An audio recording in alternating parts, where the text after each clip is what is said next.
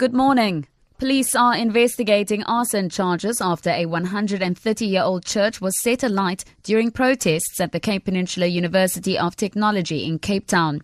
St. Mark's Anglican Church in District 6 was torched during protests by a small group of students and workers. Police spokesperson Frederick van Wyk says a 20-year-old suspect was handed over to police by security officials who allegedly found him with a petrol bomb. Van Wyk says the suspect will appear in court once charged. CPUT has condemned the attacks as heinous. An engineering building was also burnt during the violence.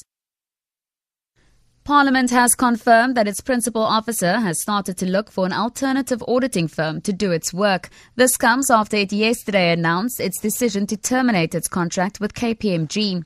The move is over a scandal involving the influential Gupta family, which is connected to President Jacob Zuma. It includes a contract KPMG had with a medical aid scheme for members of Parliament. Deputy Speaker of Parliament, Lechesa Tsenoli.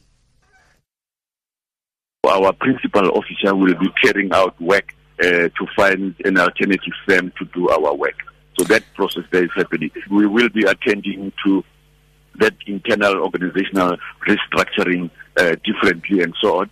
And processes there will also be attended to. The DA has urged President Jacob Zuma to immediately appoint a new SABC board to get the public broadcaster back on track. The deadline for Zuma to sign off on the 12 board members expired on Tuesday, and the SABC is in limbo after the term of the interim board expired on Tuesday night.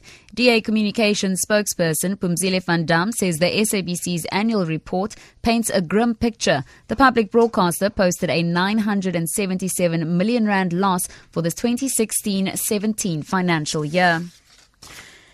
To end this bulletin, some celebrities have taken to social media to pay tribute to Playboy founder Hugh Hefner. He died yesterday at the age of 91. Hefner helped usher in the 1960s sexual revolution with his groundbreaking men's magazine. He also built a business empire around his lifestyle. The BBC's Peter Bowles looks back at Hefner's life.